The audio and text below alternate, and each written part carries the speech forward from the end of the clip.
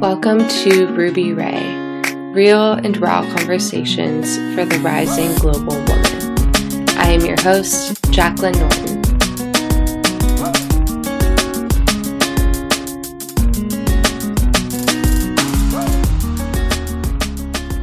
Hello, welcome back to episode 16 of the Ruby Ray podcast.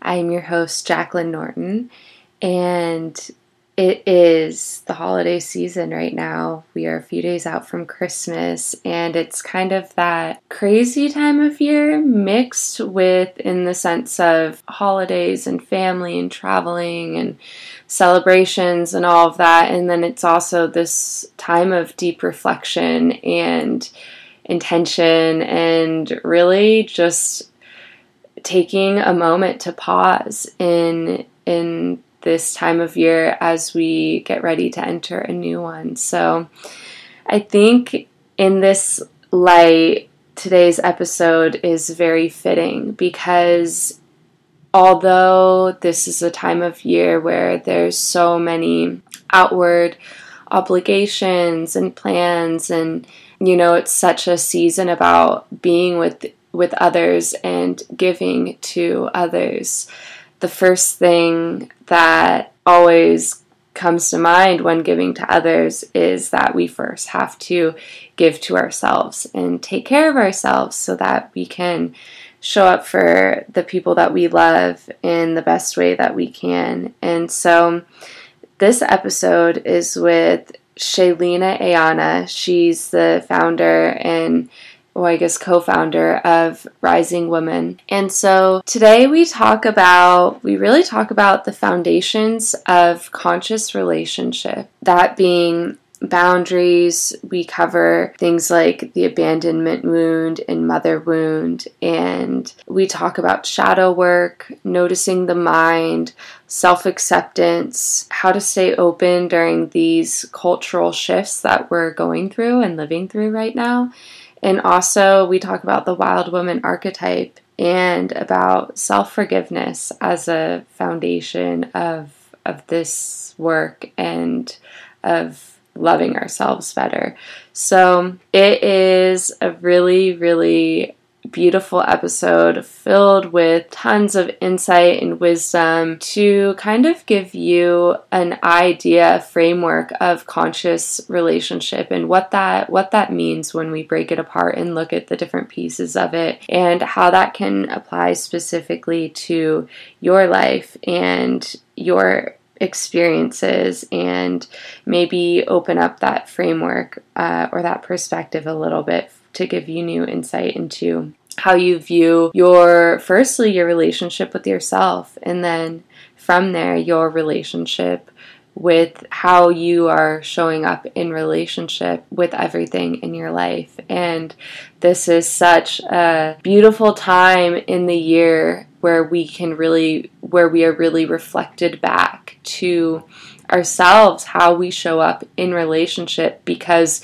we are constantly in relationship to others during this time, whether it be family or friends or lovers or coworkers or partners or that whoever you meet on the street, where this idea of who we are and how we are in relationship is so expansive. So I hope that you gain some insight from this and maybe carry it with you in this time of the year and into the new year. And I hope it guides you towards finding a little more insight in how you can better be in relationship with yourself and with others. So thank you so much for being here. Happy holidays. I hope you have an amazing and restful and peaceful and fun end of this 2019 year and coming into the new decade,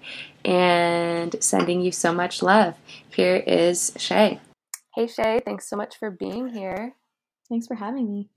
I'd love to just hear a little bit about your story and your journey to getting to where you are now, what's currently inspiring you, and yeah, just a little bit about what you're about and what you're doing for someone who hasn't come across your work before. Okay, cool.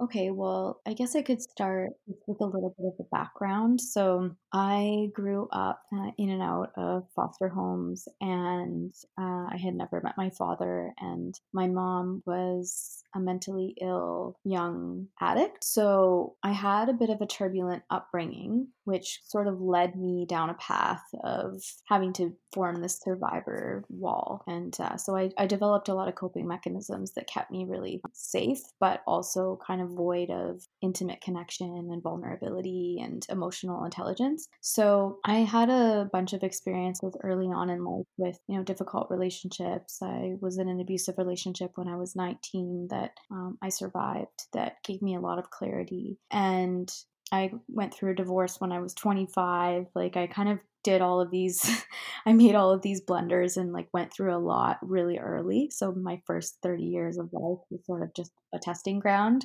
see like how many things I could uh, fail at, especially in the realms of relationship. So my life has really been a bit of a training ground, I guess, to gather experiences, go through hardships, and learn how to reconnect to myself.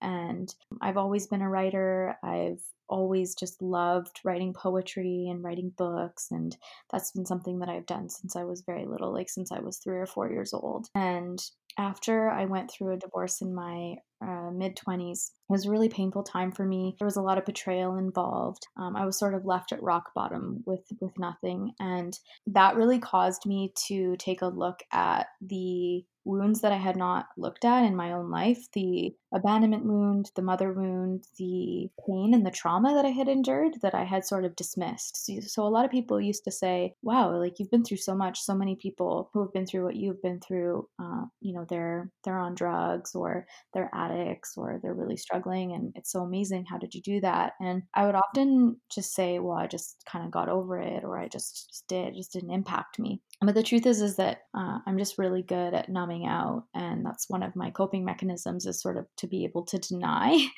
And so it served me well. It's just that, in the end, I wasn't really truly embodying my essence yet, and I had a lot of avoidance going on. And so that experience really opened me up to see the healing that I had to do. So I kind of dove deep in my mid 20s into the healing path, started doing shadow work, inner child work, a lot of transpersonal therapy. So like looking at my dark side and attaching the esoteric and spiritual to my inner growth, and went really, really deep into that healing because I didn't want to have to experience the pain that I had been through in the past again. Like I didn't want to repeat those patterns. And I really saw how much my past traumas and my past experiences were preventing me from ultimately living a life that I wanted. It was causing all of this turbulence in my relationship patterns and in my own mind and my relationship to love and connection. So that's sort of when I built Rising Woman. I had it in the works for years before, but it was just never really time. So once I went through that journey, it just felt like, okay, now this is the time. I'm going to build this and bring this forth. And around the same time, I also met my now husband, who is my partner. And yeah, it was just like a really interesting way of going about it, because I had it in my mind for so many years, but I just kept feeling like it's time to wait. It's time to wait. And then after this deep experience that I had and doing all of that healing work, it finally felt true to bring it forth. And so that's sort of how it began. And then a few years later, that was in 2015. And in 2018, my best friend Heather and I, we decided to partner on Rising Woman because we had been building women's groups and running those together for about a year already. And we just work really brilliantly together as facilitators and as writers and teachers. So we decided to team up And then Rising Woman began to just sort of explode and became, quite popular on Instagram and online. And people even started getting our logo tattooed on them, which we did not initiate. That just sort of started happening. But it was all sort of birthed from my hardships and the things that I had gone through that brought me to a place where I felt ready to share the wisdom that I have picked up along the way. Yeah, so take me back to that kernel of inspiration, that idea that you had in your mind for Rising Woman. What did it look like? What was this dream or this idea that you wanted to build? Well, I'd say so. I used to run an online health and wellness business. So I had like smoothie apps and juicing apps and clean food resets and all of that. But even at that point, I had been writing a lot of more wild woman stuff. So a lot of poetry and inspirational works of art that, just kind of came from my soul. And so while I was running that business, I was also writing for women, and I was very immersed in birth work at the time, doing work attending births and also studying birth. And so it was really in my consciousness throughout all of my 20s. And so I knew at some point I would want to build a platform for women that I could house all of my work, but also create a space for women to really create a deeper relationship with themselves. So I really wanted to create a space for women to come and find out what was true for them and to sort of build a roadmap for how their life was going to look. But I didn't exactly know what form it was going to take. And I just had a vision of creating a space where women could understand themselves better and feel seen and heard. And so yeah, it just sort of took a life of its own though once it began, and now it's really centered around conscious relationship, which is the work that we primarily do, which is relationship to self-realization, shadow work, inner child work, and a blend of the esoteric knowledge as well. So that's sort of how it all came together. And we run a program called Heal Your Relationships. It's an online program where we take you through all of the principles of conscious relationship, doing shadow work,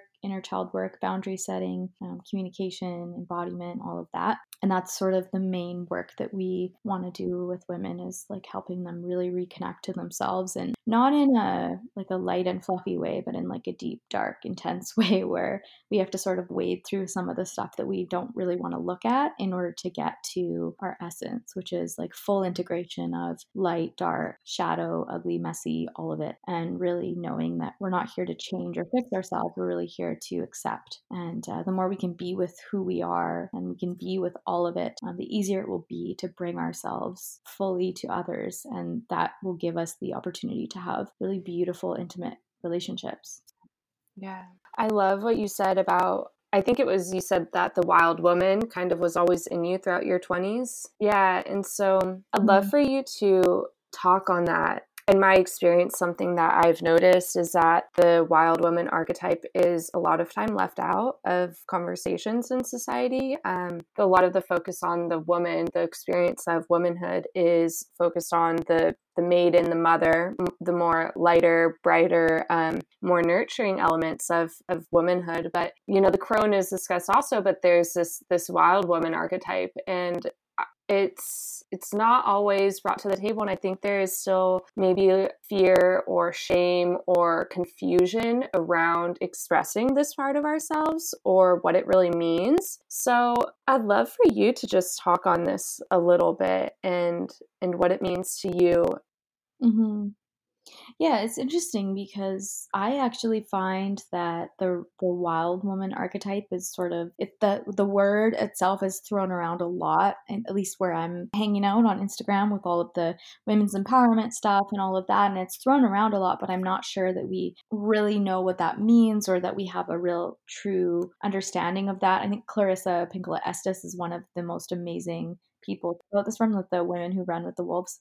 But yeah, it's like all of the archetypes are sort of, I feel like, mistyped in some way by society. So, like, the mother archetype is sort of degraded and dismissed. The maiden archetype is sort of like glorified in some way, this like pure virginal maiden. And then we have the crone, who's just like cast away because, once you're old, you're not worth anything. And then wild woman, who is sort of portrayed in some ways as like almost a deviant, or somebody who, has no boundaries and is not committed to anything and just like goes where the wind blows her. And I don't necessarily think that that's the wild woman.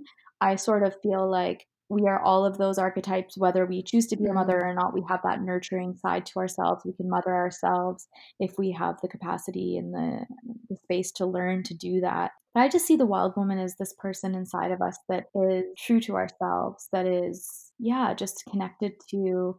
I know it sounds kind of corny, but for me, it does feel like a connection to nature, and like not just like going out into the woods and having a connection with a tree, but it's like knowing that we are nature and feeling that connection to the cycles of life and death, feeling that connection to, the animals that we eat, or feeling that connection to the air that we breathe and the water that we swim in, and the birds that are flying above us, and knowing that we are part of this whole cycle. And to me, embodying the wild woman is really deeply being rooted to that connection of life and death cycles. That's really what it feels like to me. Just being present and recognizing that, all of the extraneous isn't really what matters. It's not the material, it's not the cars, it's not the money, it's not the status. It's that rootedness and connection to self and to the earth that allows us to sort of be wild and not be domesticated, right? Because if we lost connection to that, then we will be. And so for me, that's sort of what it represents. And I think that that's one of the most powerful archetypes that we can connect to on our own journey too, is just sort of like disconnecting from the thoughts and opinions of,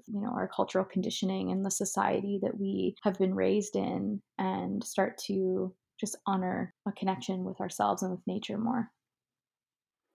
So, how did, in your experience, diving into these deeper, more dark and mysterious aspects of your own womanhood or experience bring you to a deeper relationship with yourself?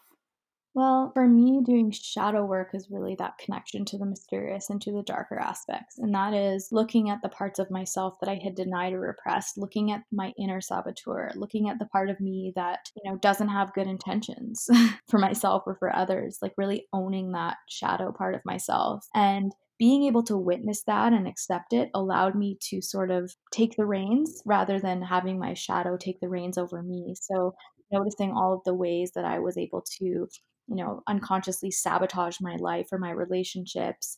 And then Mm. being able to own that in my experience allowed me to be more of a conscious creator, right? So, like, seeing the ways that, maybe I was keeping myself separate, or preventing myself from being seen, or from really having healthy relationships because of my own fear. And that really allowed me to go deeper. So I really feel like the shadow work piece is one of the most important aspects that we all go through, because if we haven't taken a look at those things, we'll really be in a state of oblivion when it comes to our relationship patterns and why things aren't working out. And this is like all areas of relationship. I'm not just talking about romantic, I'm talking family, I'm talking friendships, I'm talking work relationships. We're in relationship with everything in life, and we're disowning parts of ourselves and not really owning them, then it's going to be really, really difficult for life to flow freely. We're going to feel derailed a lot.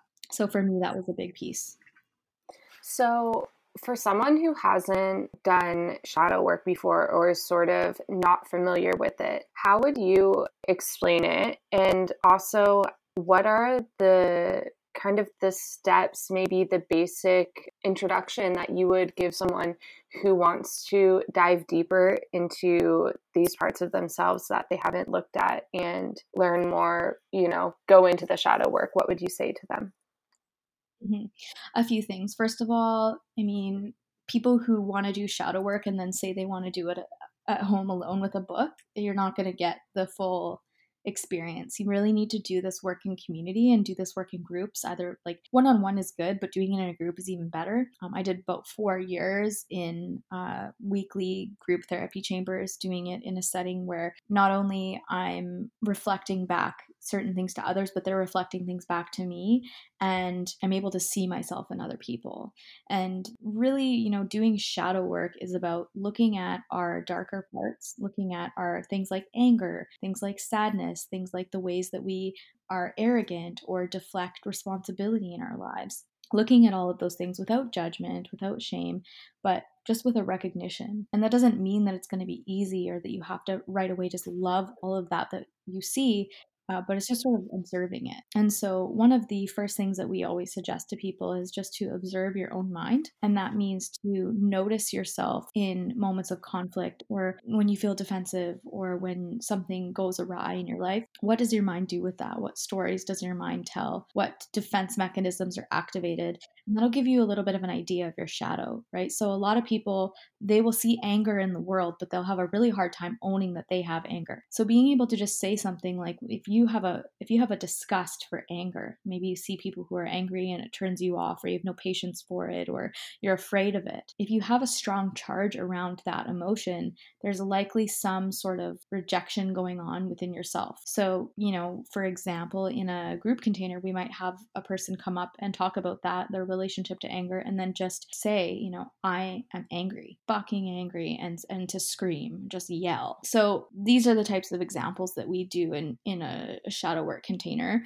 In our program, in Heal Your Relationships, we have a bunch of different exercises and processes that we guide you through, because shadow work isn't something that you just dive into. I feel like without a proper container or support, it can be a little overwhelming, because sometimes we can have a really hard time understanding that all of that what we find doesn't make us bad or wrong. It can be really challenging to look at our relationship patterns at first and take full responsibility, because somehow that means that like we messed it all up and it's all our fault and we are to blame. And so I really think it's important that when we do shadow work, we do it in a community setting with guides, so that we can reach out for support when we need it and be held. But ultimately, this is looking at the aspects that we deny the most, that we reject the most, so that we can integrate them and become more responsible for our lives. So, we talk a lot about the victim consciousness, which is very different than being a victim, right? There's definitely such thing as being a victim of something.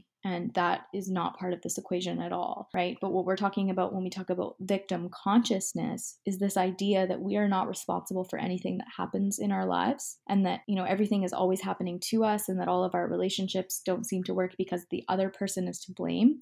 And there's this really like innocent mask going on, where we have yet to look at our own mind or our own role in what's happening. And so part of doing shadow work is seeing that part of ourselves that wants to evade responsibility for what's happening in our lives and in our relationships, and then start to take a bit of ownership for what's going on and what's occurring, and noticing the ways that we keep ourselves at arm's length. Because the ego is really the culprit here, because the ego just wants to stay safe and survive. That's its only MO. And you can't be in connection, you can't be in relationship and also be separate, right? And so when we're activated in our defense mechanisms or our coping mechanisms or our primal patterns in relationship, we're going to have to notice the things that we're doing that are keeping us separate and soften to those. But it's hard to do that if we're not aware. And so that's part of the path that we go down when we're doing this work, is we start to observe those things with compassion, and we don't judge it. We just notice it. We've all got this stuff going on. There's not a person on the planet who doesn't. So it's not like you're going to find scary that is super unique. And in fact, that's sort of a story that a lot of people come in with, which is, I'm so broken, I'm so different, I've been through so much that nobody can understand me. Which is again another reason we like to do this stuff in groups, because you start to see, oh, I'm not so different after all. I'm not so special. I'm just like everyone else, and that's where the healing begins. Mm-hmm. And so after that initial step of awareness, of recognizing these different more shadow aspects, or like you said, victim consciousness, you talk about doing the work. So what does that mean to you? Does it have a specific practice in use? Is there daily things that you do that you define as the work? Explain what you mean by that.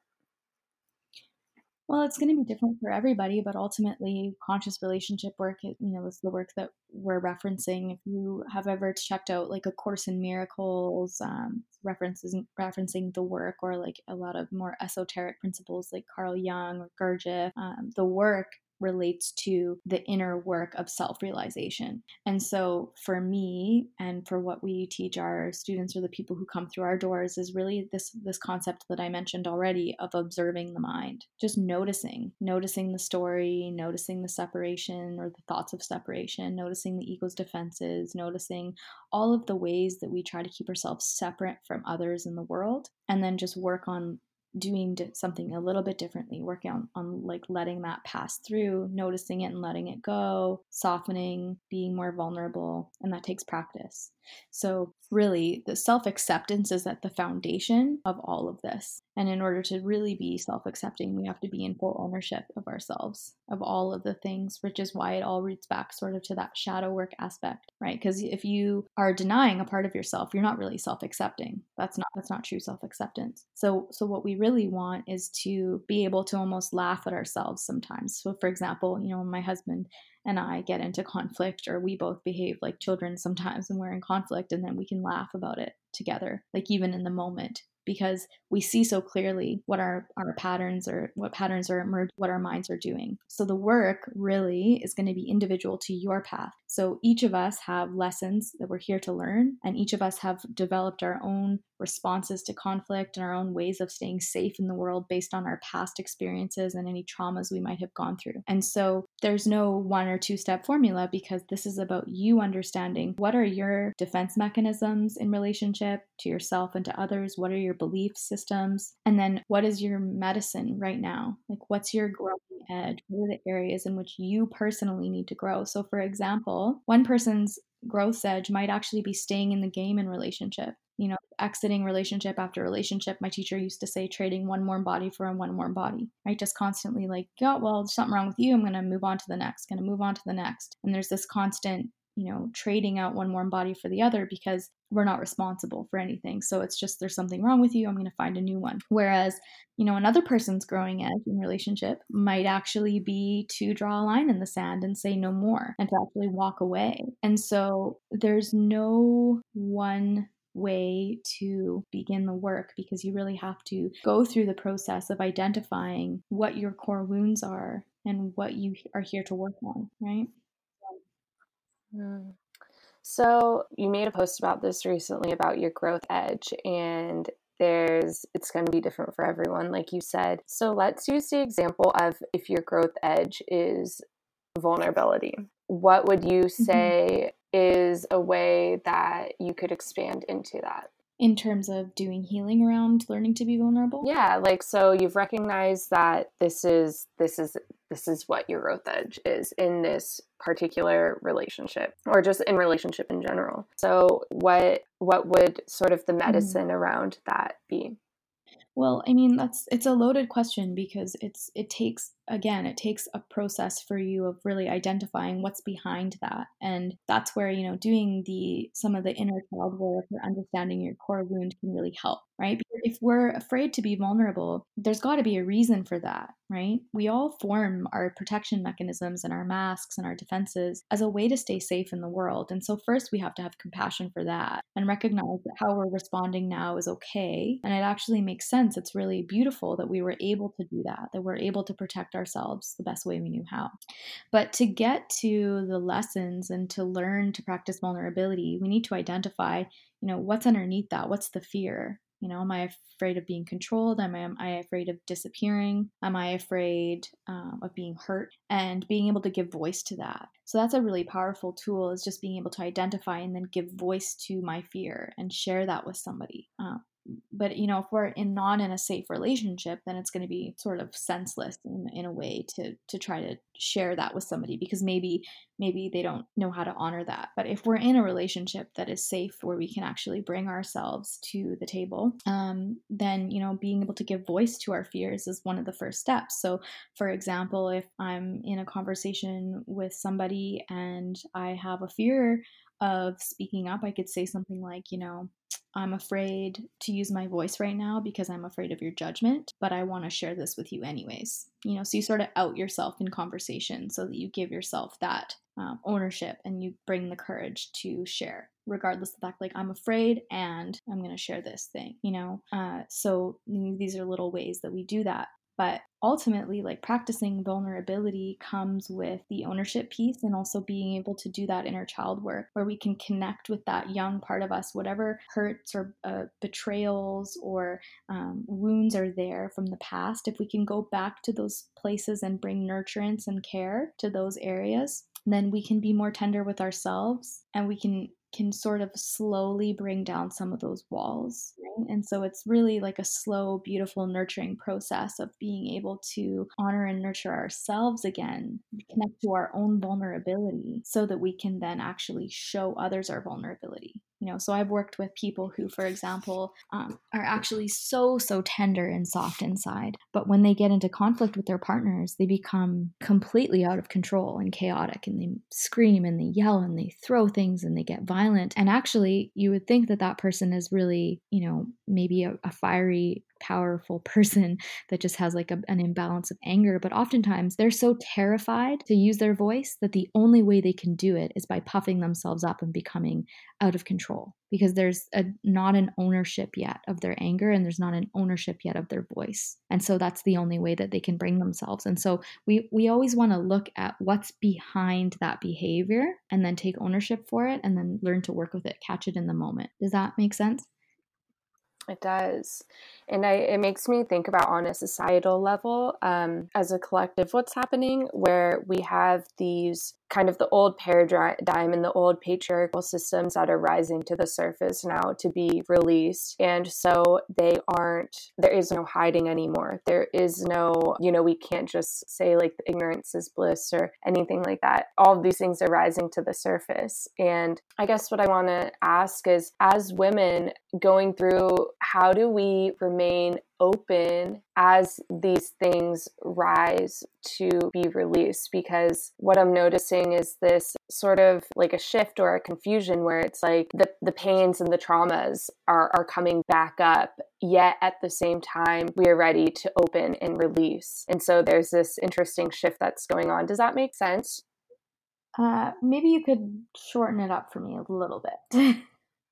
So what I'm asking is, my question is more on a societal and collective level of, as women, like going through the shift that we're going through right now, as well, and I guess as men too, where all of these old like systems are rising to the surface. So for example, we see these different things happening in the news, like from Me Too to Jeffrey Epstein, to all of these different things that have kind of been hidden for a long time in government, all of this. So it's all coming to the surface, right? And so we're having a lot of these old traumas and experiences and like reliving these sort of darker things. Yet at the same time, there's this rise in consciousness and awareness and a real desire to live a more open and vulnerable and, expressive life. So on a collective level, going through this shift, I guess my question is like how to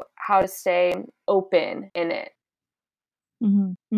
Well, it's just a choice, I guess. I mean, staying open is always a choice, no matter what we're faced with. And sometimes it doesn't feel safe to stay open. And so sometimes we do need to protect ourselves. And sometimes we do need to take a step back or guard ourselves for a little bit. But staying open to our own healing and staying open to the path that we have laid out for us is a choice that we have to make. And there's so much shifting in culturally, for both men and women. Like my partner, my husband, Ben, he runs men's groups, and he runs this thing called Evolving Man, where he works a lot with men, sort of in the same way that I and Heather do with Rising Woman, but just for men. And, there's no shortage of pain and suffering in the world. There's just no shortage of it. We all have ancestral trauma and pain and betrayal behind us. And there's just so much that we're carrying as a collective. And I think the most important thing is that we just remember that we are connected, that we're not from others. We're not separate from anyone else because of our pain. Our pain isn't what separates us, it's what connects us, but it's not our identity, and I think can be the really hard thing is when we start to go down this path,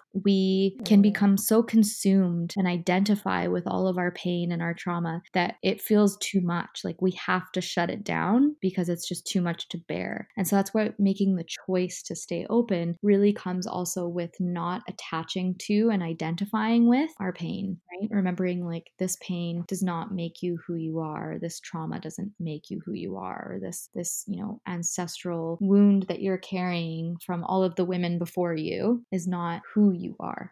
and being able to look with a compassionate, sort of a little bit of a detached perspective, where Right. we're able to separate ourselves a bit from what it is that we're navigating or what it is that we're healing, because it doesn't always have to be so heavy. And if we find ourselves getting really weighed down, then we might make the choice to close up shop and not go any deeper, because it's so really adding play and adding lightness to the journey, to me, is so important. Because if we're constantly dragging ourselves through the mud, well, who's going to want to stay in that? It's not fun. So what are some ways that you add play to the process for you? There's, so many ways. One of the ways is dance. Like, I think a lot of people really love to dance, and it's even a really great way to move anger in the body, is to dance. And then also just, I have a baseline of silliness. Like, my husband and I are very playful and silly. Like, we're constantly singing and dancing and joking together, and that's just our nature. But for everybody, it's going to be different. So my suggestion is always just to find something that fuels your inner child and something that feels really light to you. And that's going to look different for each of us. But just remembering to connect to, that essence of childlike nature and play and laughter, and to sort of not take life too seriously, like not take the healing work so seriously that you become all consumed by it. So what do you think, why do you think that the inner child is, in the inner child sort of work, is such like an integral part of healing and reconnecting to that? There's this aspect of all of us that is quite young, right? And Gay and Kathleen Hendricks, of Conscious Loving, and I think it's The Conscious Heart as well. They're two of my favorite authors, and they talk a lot about how our coping mechanisms and our defenses in relationship form as early as 6 months. Gabor Mate talks about this as well, how some of our earliest trauma happens before we're even 6 months old. So when you think of it from that perspective, when we revert into these childlike states in conflict, and we become like a 6 month old or 3 years old when we're in conflict and we're acting out, we're not in our adult self, we're in our child self. And so we actually have to learn to reparent that little human and know what that little human needs, right? So we call it reparenting because we're reconnecting to that little small part of us that is very innocent, but just acts, doesn't think. And we reconnect to, okay, well, what do you need? What are you afraid of? And we really learn to tend to and nurture that little part of ourselves that is still quite young. And in doing that, we can become more mature, and we can behave more like adults. We have more control over our reactions. So that's why it's important, because ultimately, when we're triggered in conflict, we're not 35 or 25 anymore. We're more like 3 years old. So you're talking to a 3-year-old in those moments. So you gotta do that work. Hmm. Yeah, love that. So I want to kind of shift into more of the conscious relationship stuff right now. So I'm curious how that shift happened with Rising Women, of really that recognizing that shift into focusing on conscious relationship and how that evolved. And then also what does that mean to you, and what does this mean? And I know you talk about it not just when you hear the word conscious relationship, the first thing I think of is relationship with two people or romantic relationship. But I know what you say is it starts with the self, and it goes beyond that. So I'd love for you to just sort of talk on this space. Mm-hmm.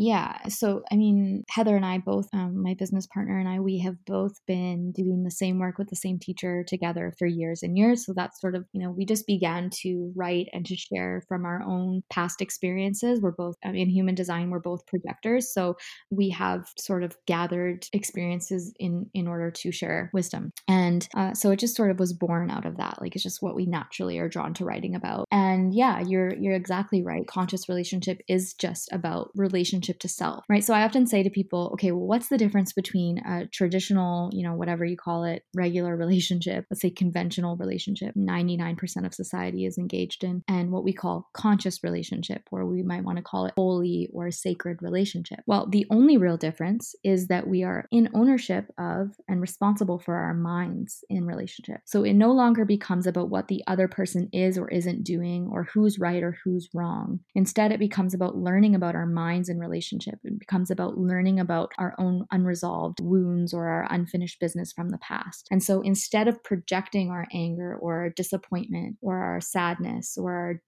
unhappiness at a person, which is what we typically do in relationship, right? Like something goes wrong in our lives and somehow it's our partner's fault, or we think the relationship is to blame. So we ditch them and we go find someone else who can give us that quick hit of happy chemicals. The honeymoon phase wears off, boom, we find someone else. Okay. So the difference is when we're practicing conscious relationship, we're really practicing conscious relationship with ourselves. We're really practicing self-awareness. That's it. We're just looking at our own shadow tendencies, our own projections, our own expectations of how others should be and should make us feel and what they should give us. And instead we take full ownership for that, for our reactions, for our sensations in our body, and we observe our minds. So instead of telling my husband that, it's his fault that I'm feeling this way because he did X, Y, Z, I can say, this experience really caused me to feel angry because it reminded me of a time in my past where I was disregarded and dismissed. And I'm feeling really triggered right now because you remind me of somebody from my past, right? So that's the only real difference here is we're still going to get triggered. We're still going to fight. Sometimes we're still going to act like kids. We're still going to have all of the same things that come up. But the only piece that shifts is the awareness and the ability to take ownership for what's happening so that we can work through it. So we can begin to see the ways that we project onto others in relationship and start to take those projections back and actually have a chance of being happy long-term in relationship, not making the other person responsible for everything that happens, not making them responsible for our happiness.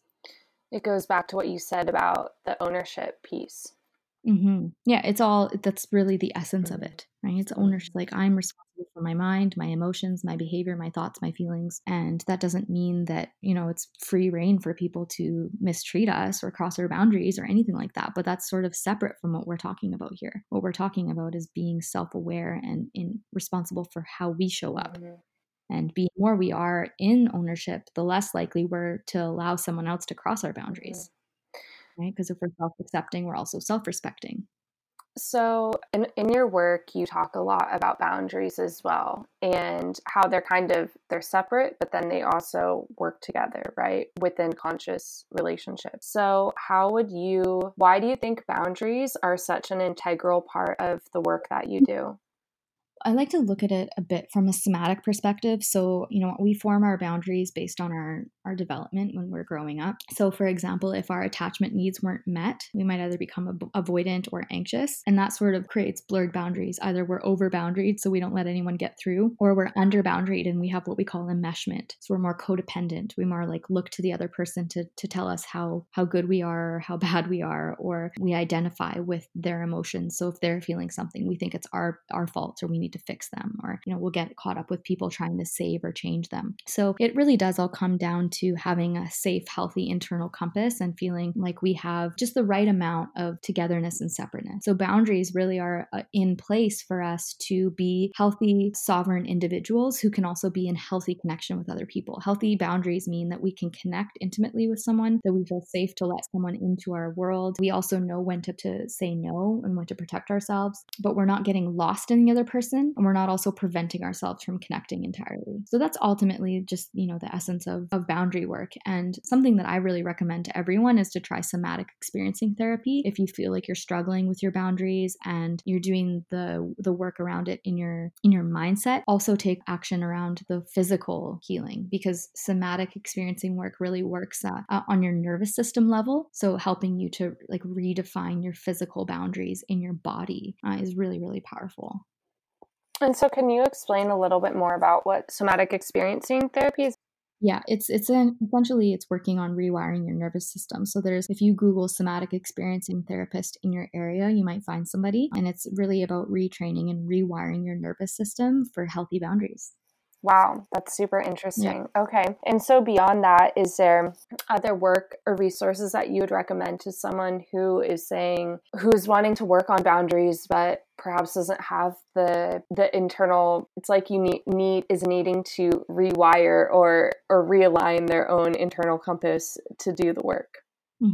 Well, we do this kind of work in our program in Heal Your Relationships. So we go a lot into conscious boundary setting and what that looks like. We do exercises to explore what's at the root of your boundary setting issues. So why do you set boundaries or not set boundaries the way that you do? So before we really get into boundary work, it's really important to understand what's your boundary style and why is it so? Like what's underneath that? And so I really recommend doing that exploration, and you can work with a therapist, and you can also do somatic experiencing. Those are sort of the things, like if you feel really, really stuck, if you've got trauma, the somatic experiencing therapy can really help move the trauma out of the body or help the body process it and release it. So I often think that, when we're really, really stuck boundaries, there's something in our body that hasn't been moved out. And even if you think your mind has dealt with that event, it's possible that your body is still holding it. And so there's always this combination. So when people take Heal Your Relationships, we also say, hey, by the way, we also suggest that you go find a practitioner in your area who can do some body work with you. And so it's really sort of twofold. Yeah, I think that's huge. Like the different things that just get stored in our body totally unconsciously. So I want to touch on the different wounds that you talk about in your work, the abandonment wound and the mother wound. Those are sort of two that I've heard come up over time. Can you just touch on what those are and maybe give like a little overview of someone who isn't familiar with these? Yeah, I mean, the abandonment wound often forms in early childhood when we, didn't have our needs met in some way. So I wrote an article on risingwoman.com about this. It goes full into, what the abandonment wound looks like. And oftentimes we will become either extremely avoidant or extremely anxious in relationships. So when we didn't get the love that we needed or when our needs weren't met in some way, we'll have this wound around abandonment. So we might fear that someone's going to leave us. We might fear getting close to other people. We might be afraid to show our vulnerability. And we might act out really strongly in relationships or try to push people away unconsciously. We might always test people until the straw breaks because we just expect them to leave or we're waiting for the other shoe to drop. So we never really feel safe. That's the abandonment wound. I had to really work through a lot of that with myself because of my experiences in early childhood.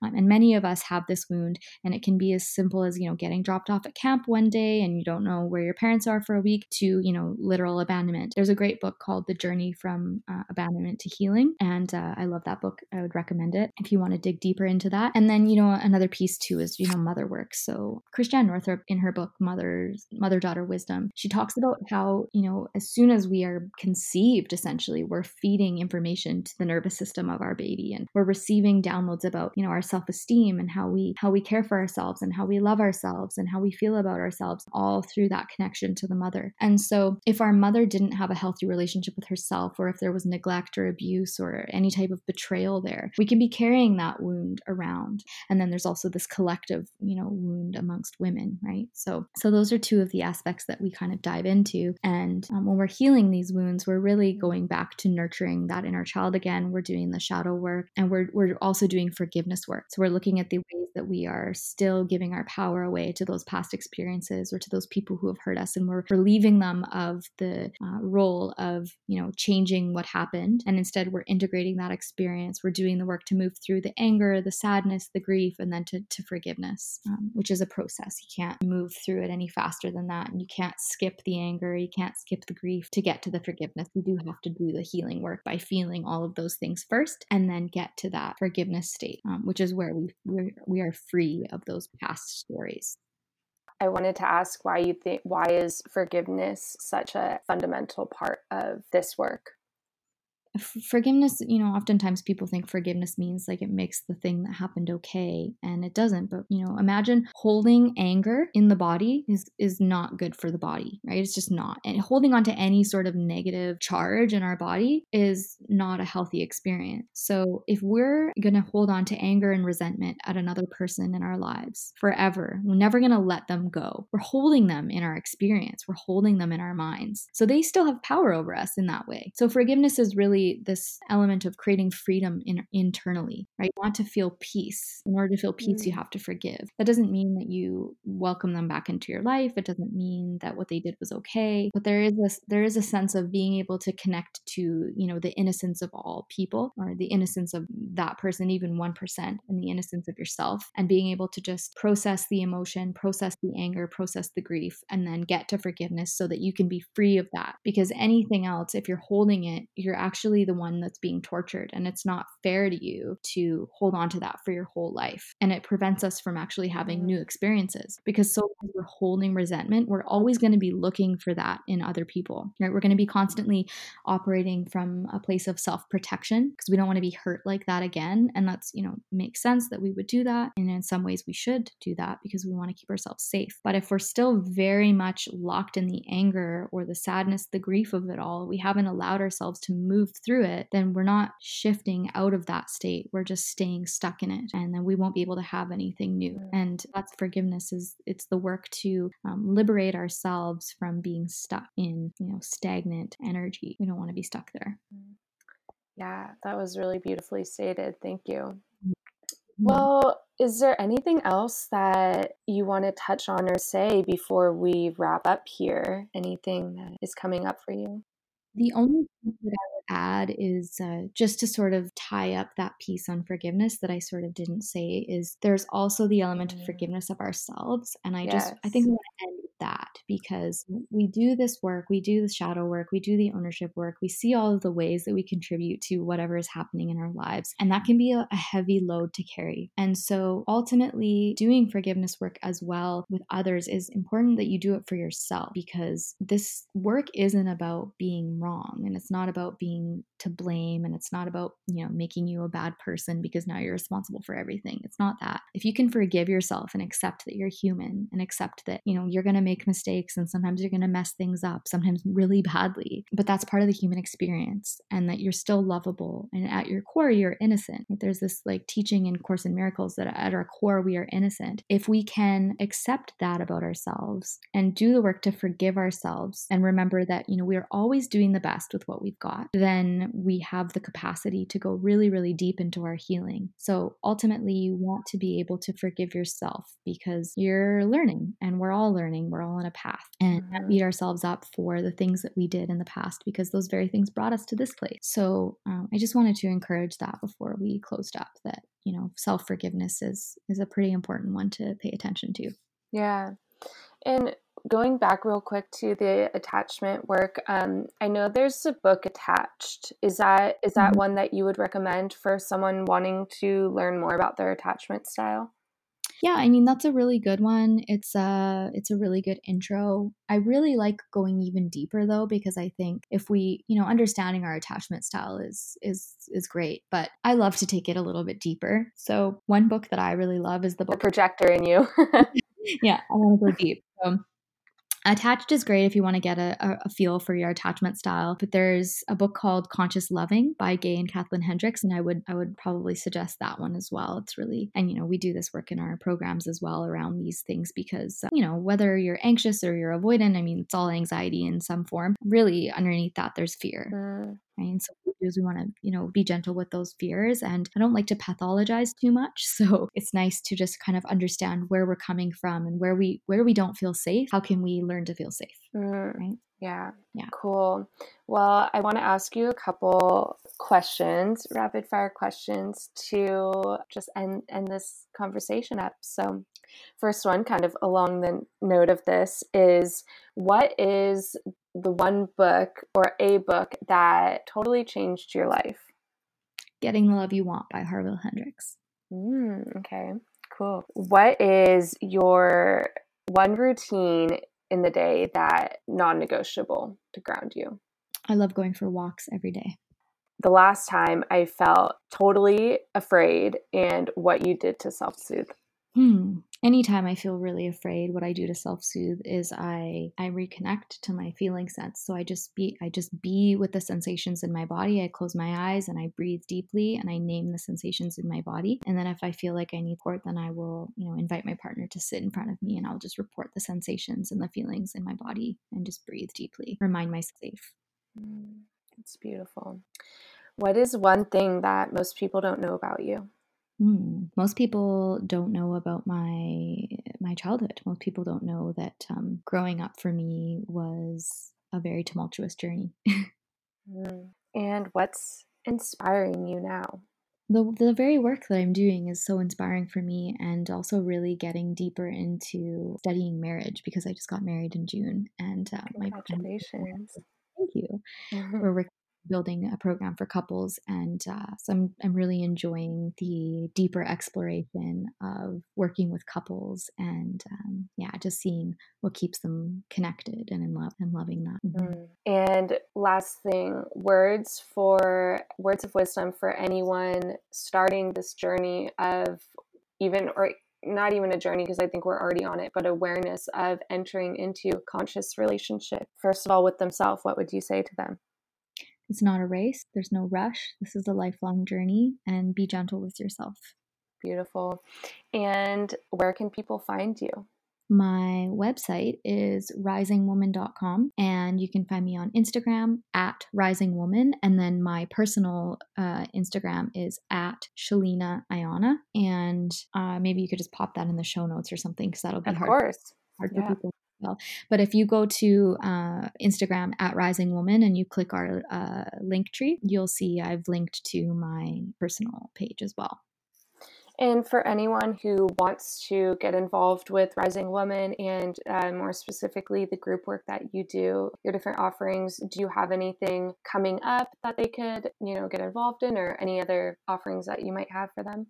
Yeah, so there's tons of articles and things on our website, risingwoman.com. And then we also have our 8-week online program called Heal Your Relationship, where we guide you through each of the modules on conscious relationship, boundary setting, inner child work, healing the abandonment wound, all of that. And it includes group work online. And we also have a family counselor who is a part of our team who helps guide and answer questions. So that's our main offering right now. And you can always just check our website to see when the next cohort begins. Cool. And just to clear things up, do people need to be in relationship to do the conscious relationship program? No, I mean, you need to be in relationship with yourself, and you need to be in relationship in the world in general. So but no, actually, I'd say probably 80 or 90% of the people who take our programs are single. Cool. Okay. Yeah. Just want to clarify that. So anyone listening who's like, I'm not in a relationship, you can still do it. And you are in a relationship. Yeah.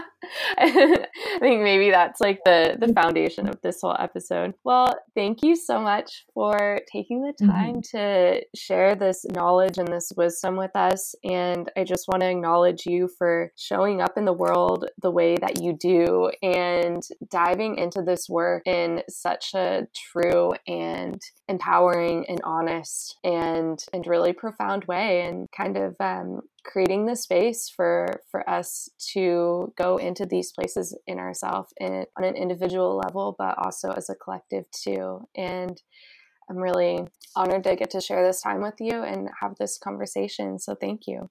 Thank you. Thank you so much for listening to this episode of Ruby Ray. I am your host, Jacqueline Norton, and I will see you next time.